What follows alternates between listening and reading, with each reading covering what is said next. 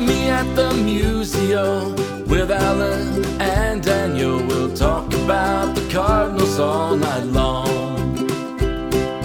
Everyone come gather round, listen to your favorite sound. We'll talk about the Cardinals all night long. We'll talk the games and all the rest, about the team that we love best. We'll talk about the Cardinals all night long. We're gonna talk about the Cardinals all night long.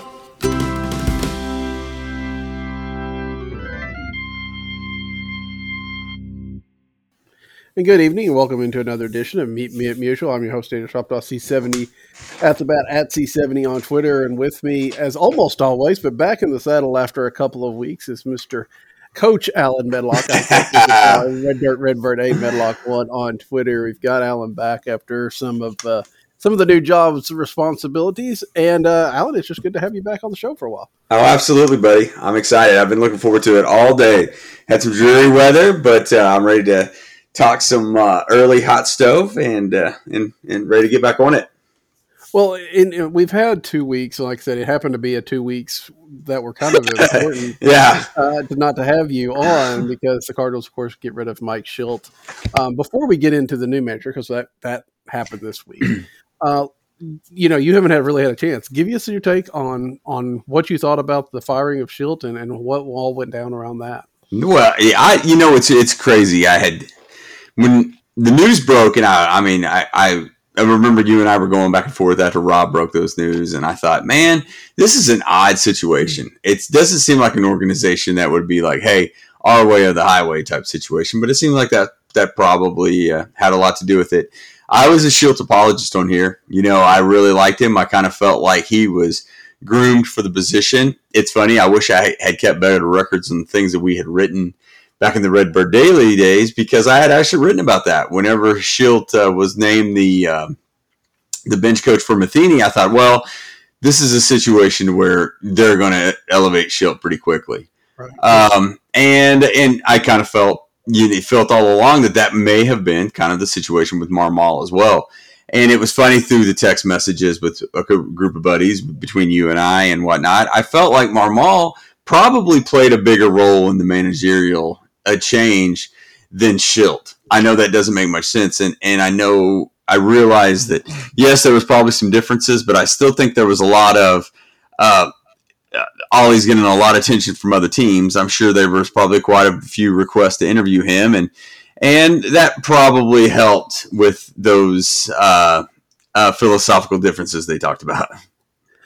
Yeah, I think that, obviously with Marmol being, named this week to the position, which didn't really surprise anybody. I think it just surprised us that they bothered to pretend like they were going to look at a managerial search. And I don't know that we got any reports of them actually doing a whole lot of interviewing. There's a lot of speculation about them talking to Streamwalker. I don't know if anybody ever confirmed that they had or anything like that. I mean, it was pretty much Marmol from the beginning. No, I agree. I completely agree with that. And sorry to cut you off. I feel like we're going to know a lot more of who they talk to whenever they finally name the staff. I don't know. I feel like more will leak whenever everything's in place. And that maybe some of that is due to, how should I say it? I'm sure there's probably some, what else can I do, stubby clap type stuff. You know what I mean? If there's any animosity there whatsoever. And I think that they'll probably wait to let some of that leak until the staff is fully in place. Yeah, I mean, in some of that you may even take a little bit of time. It may be that, if Stubby does hold a little bit of aggravation on that, it's not until next year when there's some opportunities that he jumps at something, maybe, who knows. And I don't know that he does. I mean, I don't want to indicate that he's going to have a problem because, again, just like you were saying, they put Shildt in the bench coach role and then elevated him. That's what they did with Marmol. So it's not necessarily a big surprise that he got the job. Now maybe there's a little bit more of, hey, I should be the bench coach now. And if they do bring in a Skip Schumacher, like there's been some talk about, to be that job, then, maybe that rub some people the wrong way, or at least get them looking for other opportunities. But you're kind of right. I mean, we'll see, and it's really interesting to me. I mean, they announced Marmol this week, which one also was a little bit surprising, right? I mean, they did it on an off day, but it was still during the postseason. A little bit surprising that they pulled the trigger like that. I just figured it would be like the day after the World Series or something like that. A little surprised that they did it so early, but and then I had to try. It's gone. It was the fact that they still talking about the staff, and they're still talking about that idea that everybody's supposed to be back or whatever, but they hadn't finalized all this stuff. And I kind of expected, honestly, when they announced Marmol that, maybe it was Mike Maddox isn't coming back, or Stubby Clark, or somebody wouldn't be coming back in the staff. But at least right now, it sounds like they expect everybody to return, and then the addition of whatever bench coach they have. Yeah. It's. I kind of felt it was funny during the initial press conference or release, or however the Zoom meeting, whenever they fired Shildt, that they made so many comments about they expected everybody else to return. And then to lead to this, to where they haven't said anything, and this probably prompted, we've talked about this on every year we've done a show, how interesting a lot of that end of the season meetings, they turn out to be probably more than any other organization. I don't know, but it's funny because the breakdown will say a lot, and the way that it has been handled, it raises more questions than anything. And you wonder how soon after the World Series are they going to announce the staff and then answer questions about who's coming back. So, it could be pretty crazy. Yeah, it could be. It's just an interesting thing to watch. And you're right. Those meetings are always interesting. They obviously were very much so interesting this time. Mo in the press conference to hire Oli Marmol mentions that, one, he didn't expect to have a new manager this year, that even when he left Los Angeles, they did not have any indication that they were going to be making a change. And while he tried to, it's kind of funny, I think, to me, it's like, we realize we haven't really said a lot about this philosophical differences, so, we'll clear this up by saying there were internal issues. Well, I don't think that's a thing. But it really does sound like there was some sort of fissure that had started, and whatever they did in this, open forum type meetings, they either found out something they didn't like about what Mike Shildt had been doing, or there really was this idea of, we're going to do X, Y, and Z. And he said, I'm not going to do X, Y, and Z. And they said, well, we'll find somebody that can. I think you're right in the fact that if they didn't have Oli Marmol sitting right there, they might have been a little bit more hesitant to get rid of Mike Shildt, that they might have said, let's see if we can work this out. But with a guy that is, like you said, in such demand, and a guy that they have, they really kind of, it's honestly, there's a possibility they hired Mike Shildt just to kind of fill the gap until Oli Marmol was ready, and they just decided to push that readiness up a little early. Sorry about that. Yeah, that makes a ton of sense. I wondered about that. I don't know. I felt like that was crazy, and you're exactly right. It went from, I didn't expect to hire a new manager, to this and this, to I have a feeling that phone call to fire Shildt was probably pretty eventful. Yeah, you could just kind of tell by the demeanor on both guys how they carried it, that phone call may not have been, safe for work, essentially. But yeah, that makes a lot of sense. That Shildt may have been the placeholder until Marmol was ready, and managerial stuff is so strange. And what's the likelihood that this situation is one where we think, we should have saw that one coming, or is it going to be the murky area this whole time? If that's, I don't know if that question even makes sense. I just wonder. It's funny. Buster Olney's tweet is what sets out in my mind of there was rumblings in about mid-August that Schilt may have been in trouble. Now, was that before the winning streak and when they were still playing pretty poorly, or was there really legit questions of, hey, I'm not so certain this is copacetic? Yeah, it's an interesting. I don't know that I saw that tweet, but that's an interesting thing to think about. Was a report like that? When you look at it in hindsight, there might have been something to it. At the time, you're right. It's kind of all the fans are grumping about him, so maybe that's what the front office is thinking. Yeah, which is not the way the Cardinals do things. Sure, but that doesn't mean that the national press necessarily understands that that's the way the Cardinals do things. Yeah, we see that quite a bit, and that was kind of what I thought as well. I was like, well, is that kind of just jumping on board here, or is this? Did they really know that there was a split somewhere? Yeah, and it would be very interesting. But then again, I mean, given the fact that Mo is talking about how he didn't expect to be changing managers, I have a feeling that anything that they were talking about in August was a little bit overblown. Like they may have known that there were issues and there were people that were butting heads, but I don't think that if the Cardinals miss the playoffs, that Mike Shildt necessarily loses his job.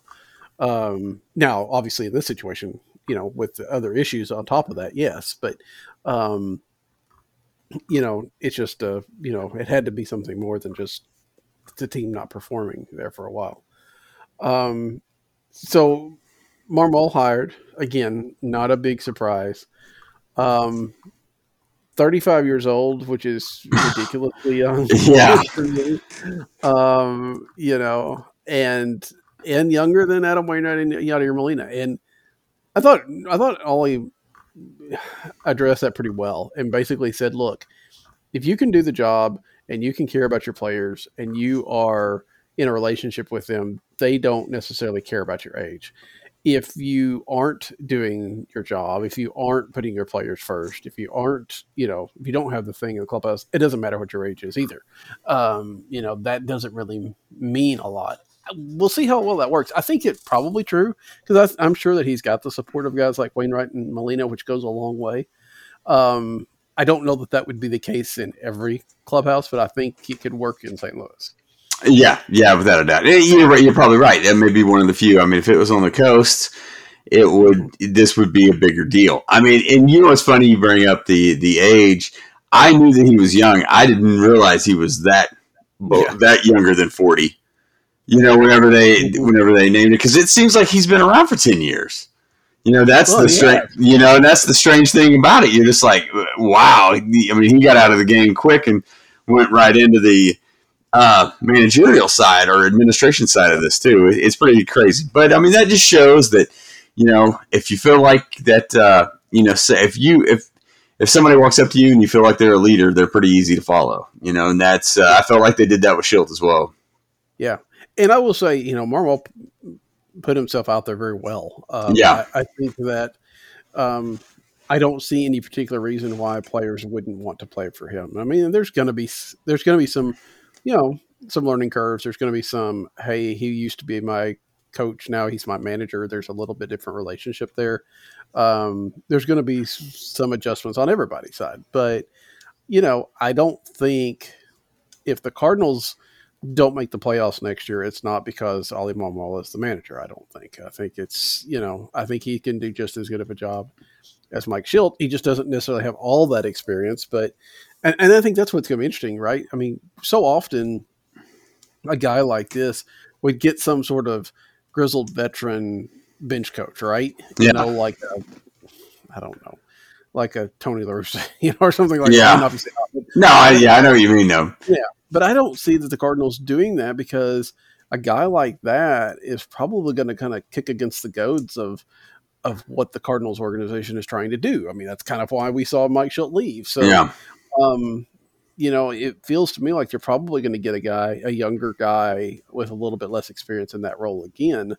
And I guess it's not unheard of. I mean, Shildt had more experience than Matheny, but he wasn't necessarily a major league veteran. Yeah.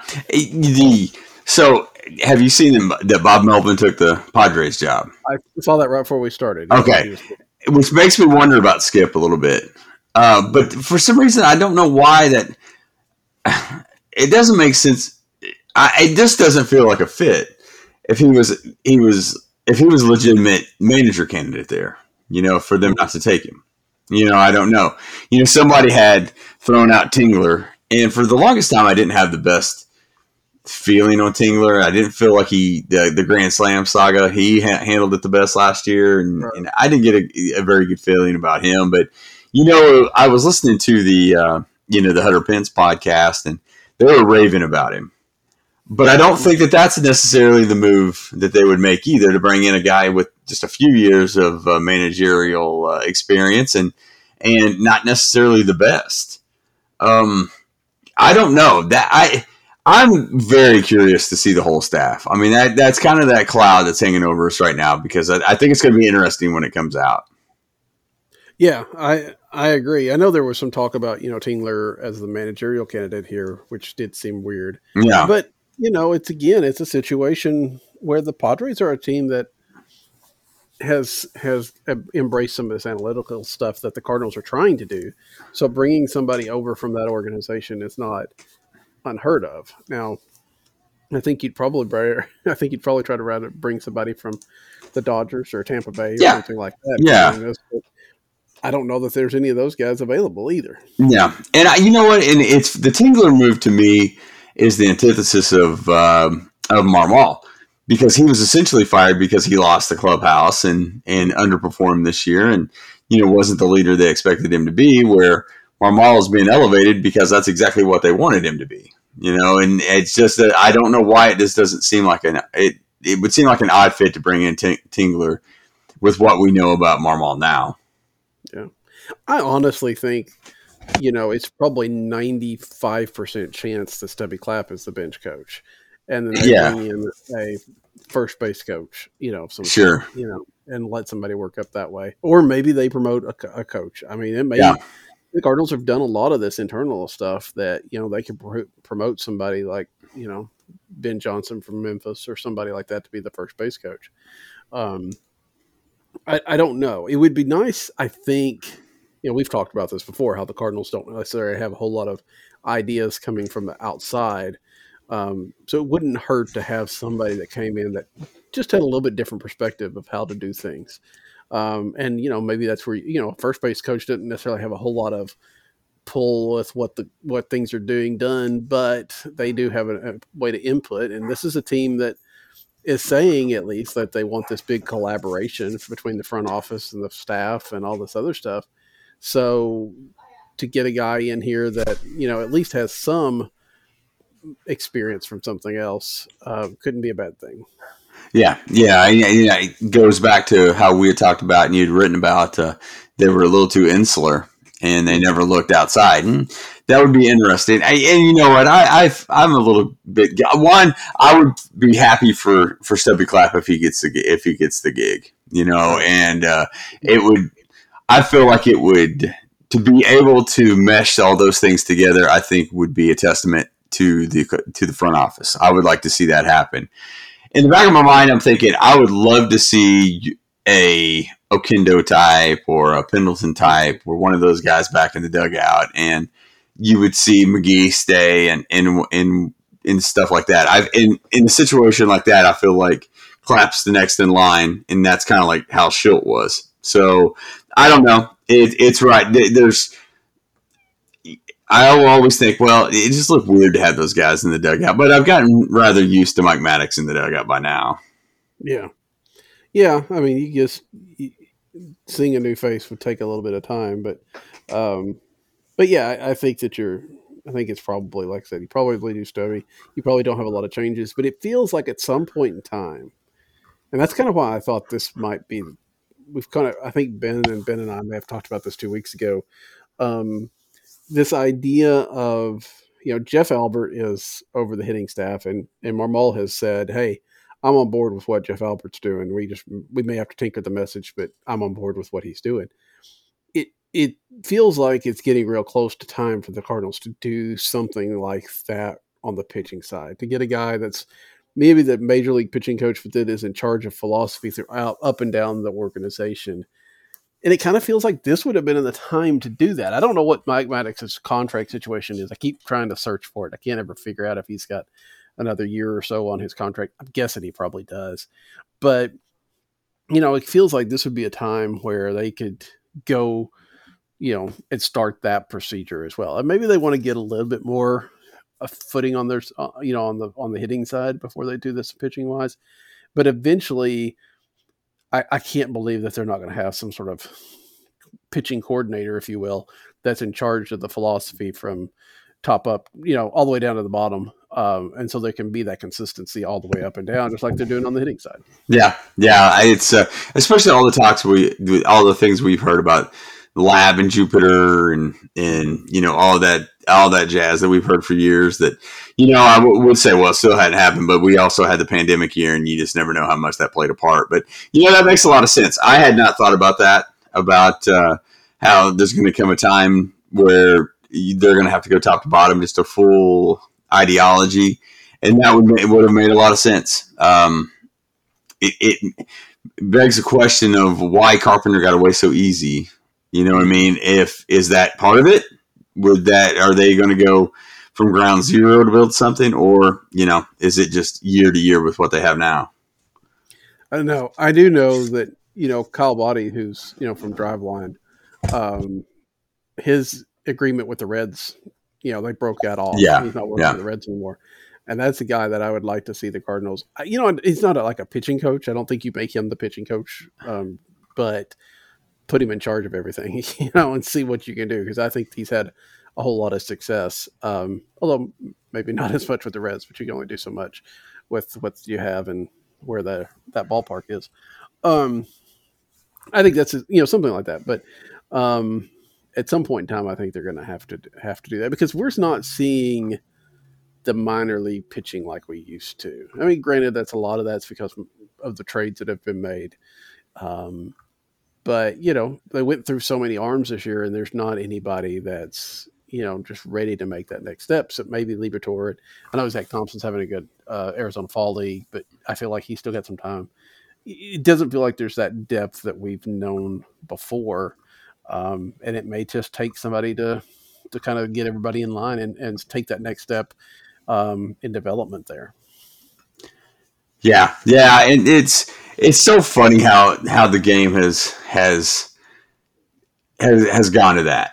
It's it's almost like, I don't even know how to say it. It's there's so much behind the scenes work that it's almost like a foreign language to learn it. You know what I mean? The programming stuff and it's pretty crazy the way the game's trending right now. And when you see Zaidi succeed like he did this year, I think that kind of ramps it up a little bit for everybody else. Yeah. I mean, it's just like 20 plus years ago when Billy Beane started drafting people that walk. Yeah. And then that was successful. Everybody started doing that, and it changed the game. And it feels like this is what we're doing right now is getting into that next evolution of sabermetrics. Yeah, and what's funny, even on the gameplay side of this, I mean, I talk about this all the time, that where I loved the playoff series back in the 80s and early 90s, where your horse went game 1, 4, and 7. That's just how it worked, and you fit in around that. Well, now they bullpen 2 of 5, and it's completely crazy how things have changed. Yeah, it'll be interesting to see if the Dodgers had some of those issues this year and it blew up on them. We'll see. Well, yeah, I mean, I never want to see anybody get hurt, but the way that I look at how the Dodgers did is they got a little too cute with their pitching, and they ran out of gas completely with Urias and Max. So hopefully that kind of trends back a little bit, but I don't know. I think you may see the Braves win a World Series with only 2 starters. Yeah, that's a possibility. I don't know. That's the game is always changing. It's always evolving. I mean, watching some of these videos, like they, because it's this time of year, right? It's 25 years ago today or 30 years ago today, something happened because it's just World Series. It's always World Series going on. And so I guess it was a few days ago they had the Game 6 for the Mets, where Mookie Wilson hits the ball at the line. And you look at the players from that, and of course you can watch those Cardinals teams from the 87 and 85 and all that kind of stuff. Those guys, are like toothpick. I mean, they look like a guy that works with you out at the at the plant or whatever the case. They didn't look like what we now think of as professional ball players. I mean, they don't have that look to them. And the game has changed. The game has gotten into, weightlifting and figuring out how to become stronger, and, and the money's in that. It helps in that regard too. But so it's always going to change. And you just got to be willing to do that. And you want to be one of the ones that's kind of on the forefront. And I don't think the Cardinals have let this get past them a little bit. They've talked about it a lot. They've talked about the kinetic chain for years. They had that, they even had that artist or something for a while that was supposed to be like drawing the players and trying to, to see how they were mechanically and stuff like that. And they've tried to do some stuff, but they've not been at the front lines of it like Tampa Bay and like the Dodgers and things of that nature. They're trying to catch up, and it's going to be interesting to see if they're going to be able to do that. Yeah, I agree. And that's, I don't know why I say this every year, but I feel like they're dimmed a little bit. Just because the fact that they're shown that they're kind of in that A's mode to where they're going to win 90 to 100, but they can't get anywhere past that. And, they were in the World Series last year, and you're already starting to hear that. So, I don't know. I mean, it's ever evolving, which is interesting, and it's awesome. That's the beauty of baseball. And it's just funny.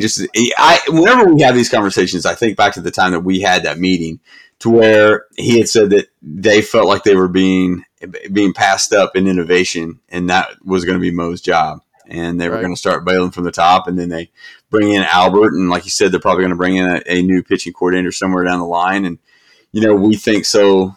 We think, not we as in you and I, but the Cardinal fan base thinks Gersh doesn't do anything, but he was requested by the Mets, as was everybody else. But they're obviously doing something right. It's just going to take that next step to get over to kind of win over just about everybody.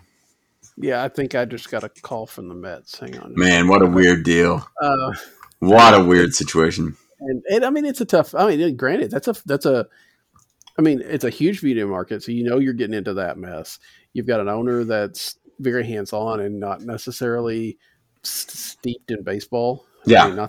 I think Cohen could be a good owner. Coming off of the Wilpons, he's definitely going to be better than them. Yeah. But you do have that, and then you have a whole situation where you don't know who else is going to be there and how long, and it feels like anybody they hire then gets arrested. So. No, you feel. Yeah. I know that they're going to bring in a new front office guy, but I feel like Beltran gets that managerial job. That's an interesting idea. I hadn't really thought about that, but it would make some sense. With Cora playing his cards right, with Hinch, seemingly being forgiven, with the Astros back in the series. I don't know. I just feel like Beltran gets another shot at that. I think that's fair. I think right now it feels like Beltran's the one that's been punished the most, and it does sound like he might have had a fairly active role in this. So it's not like it's necessarily unjust, but it does feel like some have had more involvement and had less punishment. So maybe so. I mean, you're right. If Cora and Hinch especially can get back into baseball like within a year, and Cora with exactly the same team. That's like the Michael Jordan to the White Sox type of thing,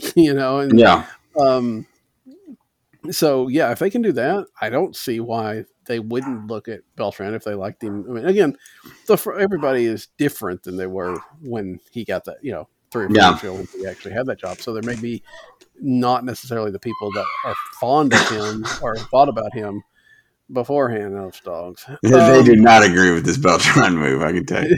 Well, some sort of possum outside. But anyway. That'd be interesting. I think that's fair. I haven't seen anything tied to that, but I don't think I've seen anything tied to the front office, or they're looking at the front office guys, and then they get to the manager part. Haven't Yeah. seen a whole lot of names tied to that yet. So it is interesting. And I saw somebody point out that, Schilt was a guy that was looked at for San Diego. He might fit even better in Oakland. Yeah. Depending on what these philosophical differences are, because again, it's a situation where Oakland has been fairly advanced in some of these analytical stuff. But if that's depending on what those differences were, it would seem like that's a great place for him, lesser media and stuff like that. Does that make sense to you? Sure. And it was funny. I hadn't thought about that backfill, because I was going to ask you the question that is, does Schilt go in and does he fit in a player development role behind the scenes a little bit if this Padres job gets filled, by going with Melvin? But then I thought about that. I was like, well, yeah, the Oakland job is available. And my first reaction always goes back to Ron Washington, just because I feel like the spotlight's on him, especially with Atlanta playing the way that they are, that he's going to get another shot somewhere in the American League West where he's been before, in particular Oakland. Makes a lot of sense. But somebody like Schilt would, being successful and shown that he has worked the front office before, and it sounds like Bean will be staying, and maybe there is some connection there. Now, I'm not sure. That would seem to be a good play, I would think, for the A's. Yeah. Does Schilt go back to the minor leagues if somebody comes up to him and says, hey, we want you to manage our AAA team? Would he rather do that than sit out of baseball? Because part of me feels like he's really tied to being in baseball somewhere, and he's done the minor league thing before. Yeah, I could see that. I could see him being a roving instructor for somebody, to where it's just not the same bus ride, schedule of a AAA team. I could see that. I mean, I fully think that he's going to be back in baseball next year. I mean, I have very little doubt that that's going to happen in some capacity like that, and in a farm director type role, that does make sense. Yeah, or on somebody's coaching staff, even if he doesn't have a top job, because we know he can get people. He can turn the team around. I mean, at least in the fundamentals. So if if you need that would work for him. Shift gears a little bit. The other thing, got news today were the finalists for the Gold Glove Awards, and whatever you believe of the Gold Gloves, which is probably fair, it is still nice to see. When the Cardinals are in the mix for those. It's a little bit weird. I'm still not quite adjusted to this whole, finalist thing, and that they announced 3 guys and then they'll announce the awards later on.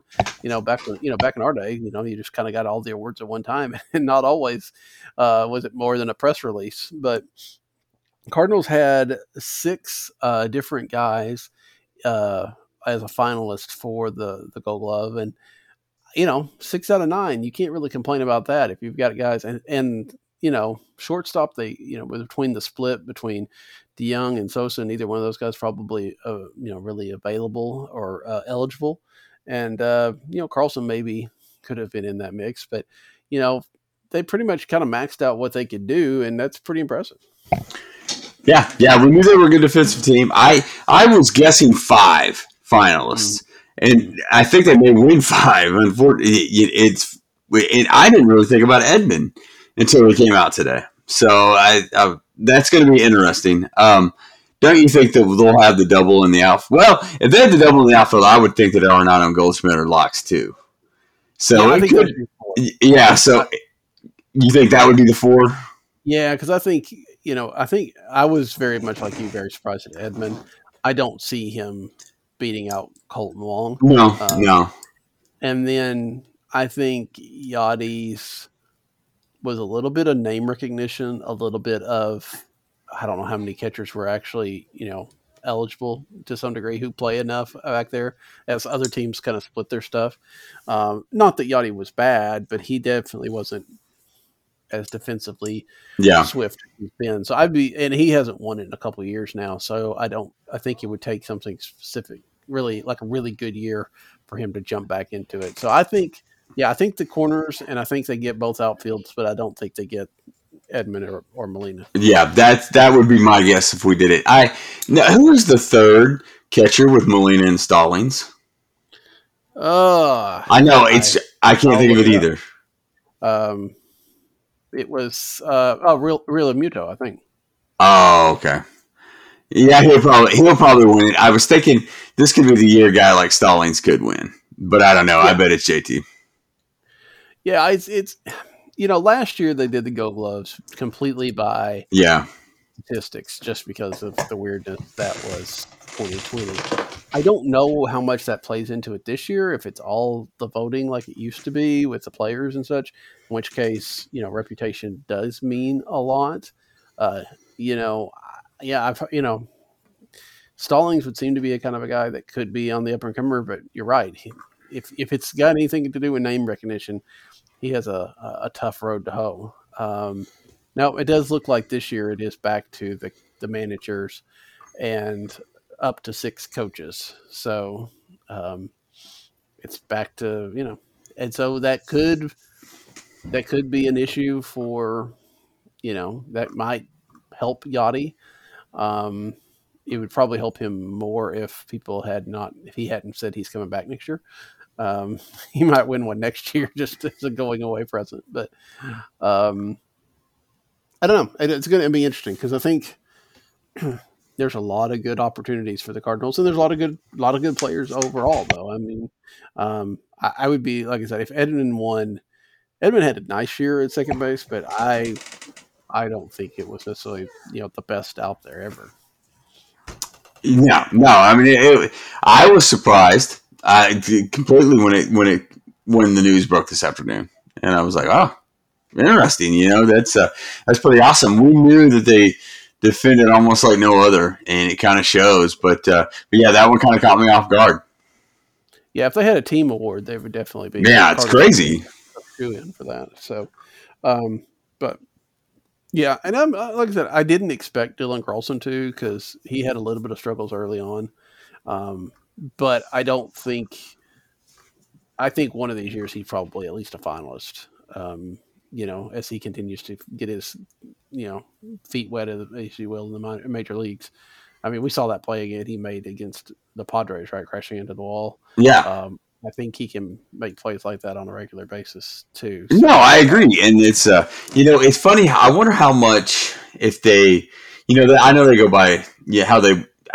They went back to the traditional way of doing this instead of just breaking it down through the analytical side of it. I think he was probably hurt by playing center a little bit. I think the longer he stays in right field, I think his chances go up considerably. Well, and he's also probably hurt, just to be fair, by the fact that O'Neill and Bader were so good. Yeah, that's true. If you're voting on this stuff, you're like, well, I got to vote for O'Neill and I got to vote for Bader, but I can't vote for the whole Cardinal outfield. I got to, take it off somewhere. And I think that might have hurt him a little bit too. Is that some people might have been like, hey, he's good, but I can't, these guys are better, and I got to give some love to somebody else. So, we'll see how that works out, but it was interesting to see that. And it's, like I said, the Cardinals are a team that have won the most Gold Gloves in their history, and had the most nominees this time around. So that is the Cardinals' DNA, if you will, and it's good to see them back to that. Yeah, without a doubt, and it's that I don't think that we'll probably see any kind of dip. But that was one concern that I have, is the difference that Shildt made on that in the base running. Yeah. I think Marmol made a point to note how much in both those things, and how I think their intent is at least to try to keep that up. They're not just going to let it go. I think they know how much work it took, and so hopefully that's the case. So. To kind of, I know we're at about the 40-minute mark, but this may take a bit. And so I'm going to say, to wrap this up, there was, as I said earlier, this time of year, there's always, milestones in histories and things of that nature. And tonight is the 10th anniversary of the Cardinals winning the 2011 World Series. In fact, this time 10 years ago, they're probably in the third or fourth inning. It was kind of trying to make it through the rest of the way. So that means that 10 years from tomorrow, it's over a decade since the Cardinals have won a World Hmm. Series. We often talk about the DeWitt era as a success, and it is. I mean, but we look at this from '96 on, and we look at how successful the Cardinals have been, and two titles and all that kind of stuff. If you were going to narrow that window down to the day after, 10 years ago tomorrow to today, how successful is that last 10 years? They have a World Series appearance. They went to the playoffs 7 times, I think, out of that. But they also had a lot of, they lost in the first, the playoff game this year.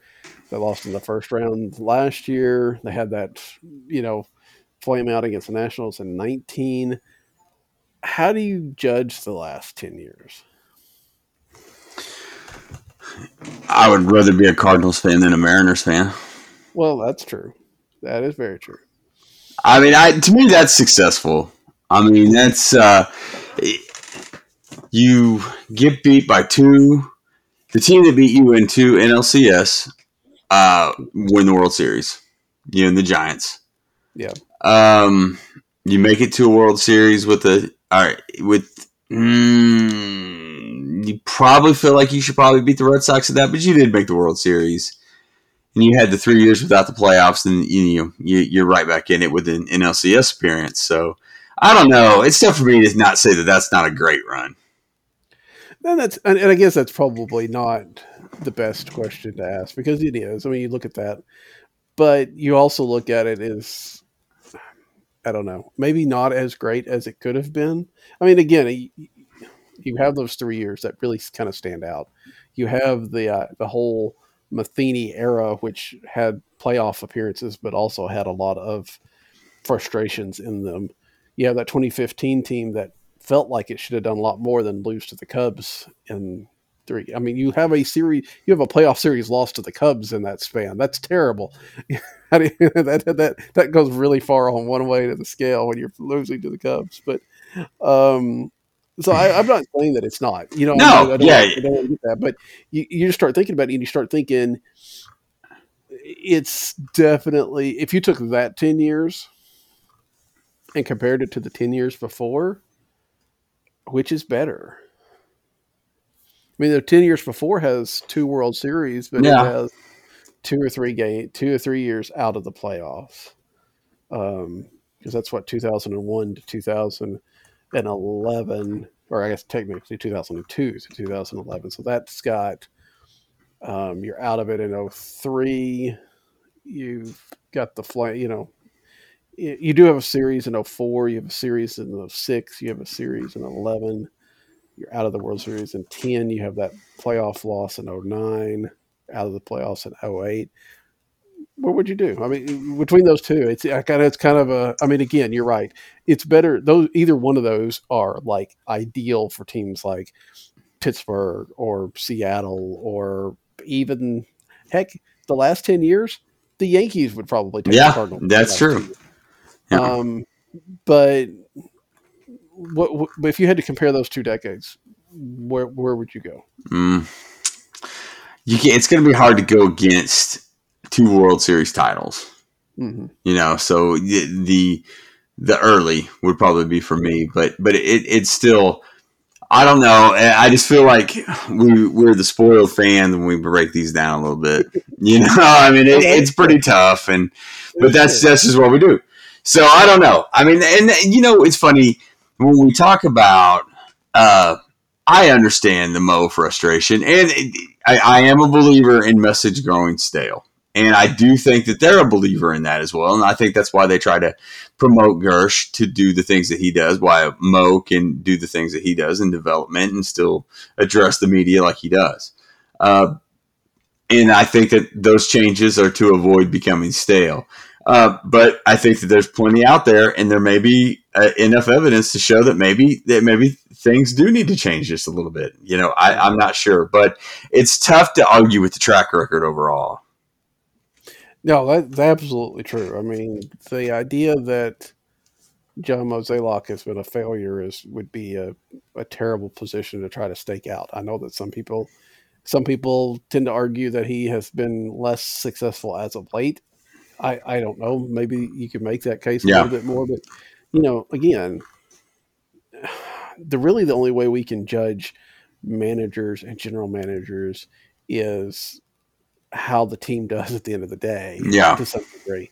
And that's, to some degree not necessarily fair, because even if the general manager or the manager does the right things, the team might not win. It might just be, run into a better team or whatever.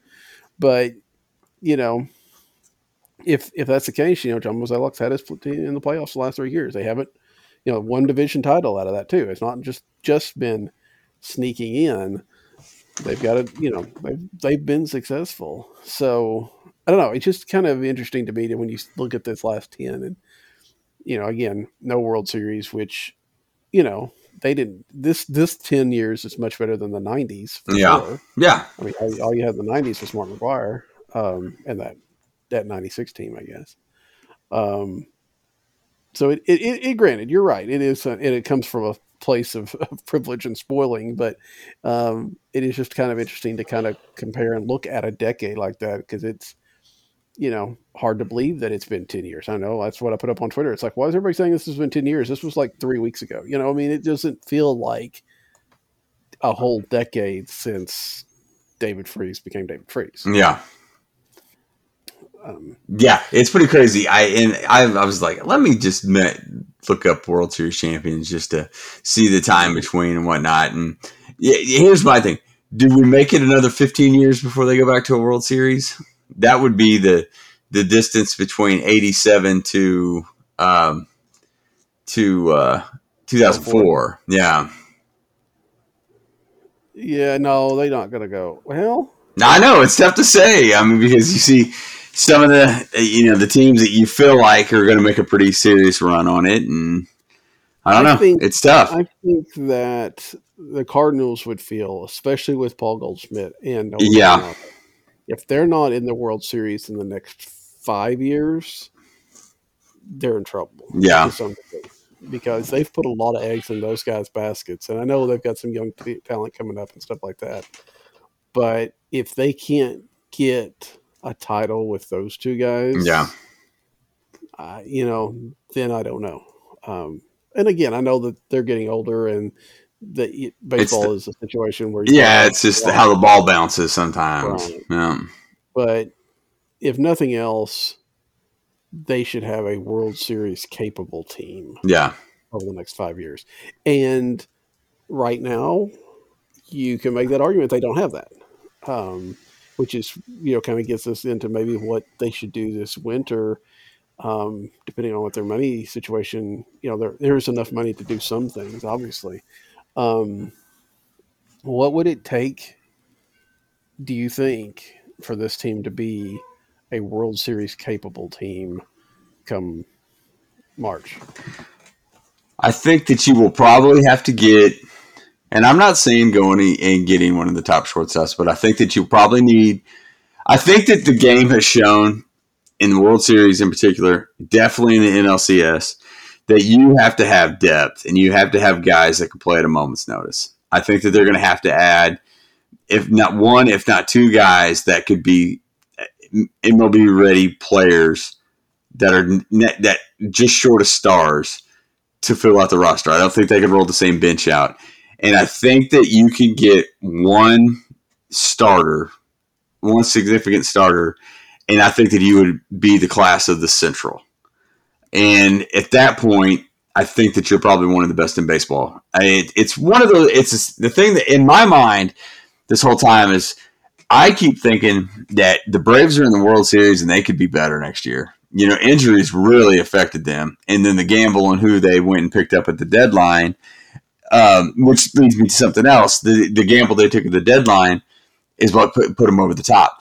They are going to have to be aggressive at the deadline at some point. They're going to say they were this year, but this year was one of those, hey, we're going to roll the dice to see if this works. And it did. And it was to get through the season. Yeah, it was out of necessity, not necessarily out of out.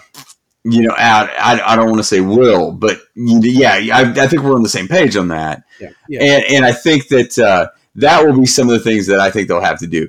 I think that you can expect a season similar to what Arenado had this year. I think that your outfield has kind of established itself to where you're probably not going to you may not have an MVP type season again out of O'Neill, but I think that you could see now that their patience is kind of paying off on that.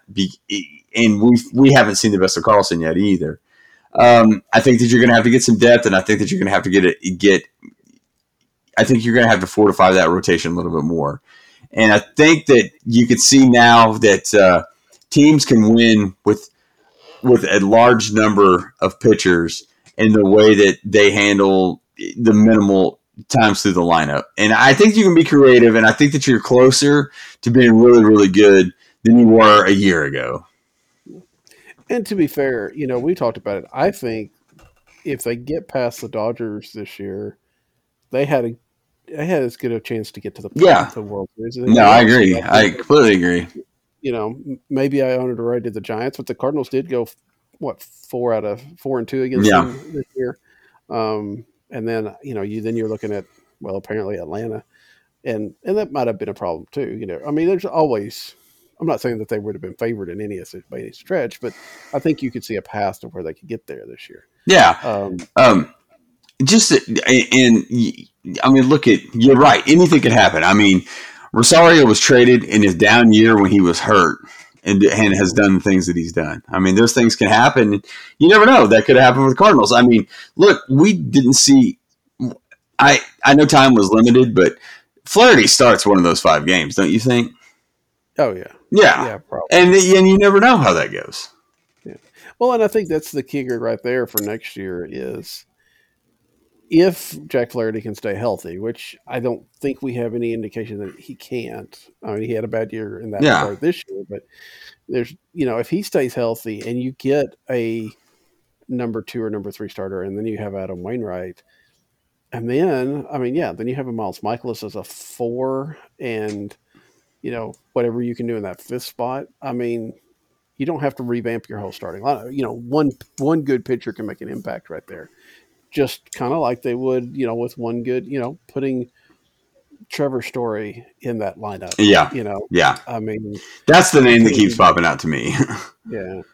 Yeah. I kind of, there's an interesting article about Story in The Athletic this week about, how he kind of seems to have already, mentally left Colorado. And he said something about wanting, what was it? It was, of course the money was a big part of it, obviously, but it was also, geography. It was tradition clubhouse and winning basically. And it was something where I looked at that and I was like, his geography is, I think he's from Texas. St. Louis is not bad off of that. Yeah. The St. Louis checked all his boxes. Yeah, exactly. Doesn't mean other teams won't, and it doesn't mean that they will give the money that other teams will, because especially, the Rangers may be a big play for them. But you could see that. And I think, we've talked a lot about Corey Seager or even Carlos Correa. I'm not going to say that they would not be great in St. Louis, because they probably would be. But for some reason, Story feels like a better – it just feels like the fit that would work the best in St. Louis. Yeah. Maybe that's, some of that Arenado leftover haze or something. But it just feels like, from what we know of Trevor Story, he would fit in with this clubhouse maybe better than the others. I mean, Correa obviously comes with his own baggage. And Seager's probably going to be too expensive, but Story seems to make some sense there. Yeah, I completely agree with that. It's the top 2 are going to price themselves out. Correa is going to make a lot of money, and then until we looked at it a couple of weeks ago, I was thinking that Seager probably wouldn't make what he will. I think he's going to make a ton. And it's one of those. I think they price themselves out. As far as a left-handed bat and all that, I think that Seager would be a pretty good fit. I think you have a little bit of redundancy with Story, but I think Trevor Story is what they wanted Paul DeJong to become. And I think that this is kind of fell into their lap a little bit to where they may have to make that move. And in the back of my mind, I keep thinking, well, what does that do with Gorman coming? And I know we have all off season to break that stuff down, but I do think that would be the move that they would make if they were to make the big splash. Would be Story. Yeah, you're right. You said that about Paul DeJong, and I think I remember, his rookie year. There was that comparison, right? That he wasn't Trevor Story, but he was kind of, the generic brand of him, if you will. Yeah. And it obviously hasn't necessarily stayed that way, but I think if there weren't any big shortstops out there, if there were only one big shortstop out there, the Cardinals would be fine to try to figure out some sort of playing time between Sosa and DeJong. But with four, kind of franchise altering guys, and I really don't think they're going to go after a guy like Javi Baez. So yeah, but still, yeah, somebody will. And to have a chance to get a guy that can be another cornerstone, and a guy that they've gone out and gotten cornerstones in Goldschmidt and Arenado, but if they went and got a Story, he'd be like 2 or 3 years younger than those guys when they got him, and that's a big deal, to get somebody that's kind of starting or more in the middle of their prime than getting closer to the end. Makes a big difference. Yeah, and it's you're right about that. It just in the back of my mind, I keep thinking the same thing. Is they could probably play it safe, but it does feel like that these guys staring right in their face, they're going to need to probably do something. So yeah, I don't know. I kind of feel that way. The Gorman thing is the one that is just in the back of my mind, to where I feel like when he plays, he's going to play every day. And I don't know. I thought an interesting article out of Seattle was just a blog post about their interest in, say, Tommy Edman, and you wonder if that would be a sell high type situation. I don't know. Boy, I tell you, I think if you could get, there are not a whole lot of guys on the Cardinals that could sell high. Yeah, that you'd want to sell high on. I mean, you could trade Tyler O'Neill, but why would you want to? Right? Yeah. But if you could trade Tommy Edman and get something of value back, I think you'd have to do it. As much as it would be nice to have that versatility off the bench, if Gorman is coming to play second base, which it looks like he is, and it looks like it won't be very long, I think you do that. Yeah, I don't see how you don't. I just don't know what kind of market that is. Yeah. Well, and you know what? Something that I hadn't thought about. I mean, there was Rosario and Soler have let off a lot of the times for the Braves. So you do wonder if Marmol is one of the guys that may look at some sort of lineup like that, to where, let's say you do get a Trevor Story, if he's not your leadoff guy. And, you look at something like that. I mean, it's the Braves lineup, in game, did it go? Yeah, it went Soler, Freeman, and Albies, which seems pretty inverted to me, when you look at 80s and 90s baseball to being pretty successful. So you do wonder if something like that, at the likelihood of these moves happening, may go down, may raise or elevate, because the game has changed that much to where you don't have to have your prototypical leadoff hitter, which you can argue that Edman's not, but they feel like he is. So you could go several different directions with that. Well, and Marmol was pretty clear in saying, look, we're going to kind of play the matchups, and just because you hit leadoff one day doesn't mean you're going to, lead off next. And I think that, if you can sell high on Tommy Edman, I think that would be great. Yeah. I think there would be a lot of people that would be upset if you sold Tommy Edman for some AA pitcher, because, a Tommy Pham type trade or whatever the case may be. But I'm not so sure that that's not the right play, because I just don't know. I don't know how you can keep. I mean, you have to trade somebody if you sign a shortstop. You can't keep Paul DeJong and Edmundo Sosa and Tommy Edman on the bench. Yeah, I don't feel like. I think that's too many infielders. Even though Tommy can play outfield, I don't think that's also where you don't really want him to play outfield. Yeah. You don't have to. Plus, you've got guys like Naj Nootbaar. you've seen what Juan Yepes can do, and I think that's a situation, and Yeah. we'll talk about that later on. But trying to figure out what to do with Juan Yepes is going to be very interesting over this Yeah. of the next bit, just because he's playing the same place that Paul Goldschmidt plays. Yeah. But yeah, some interesting things, and definitely stuff that we can talk about later on during the season. Alan and I will not be with you next week.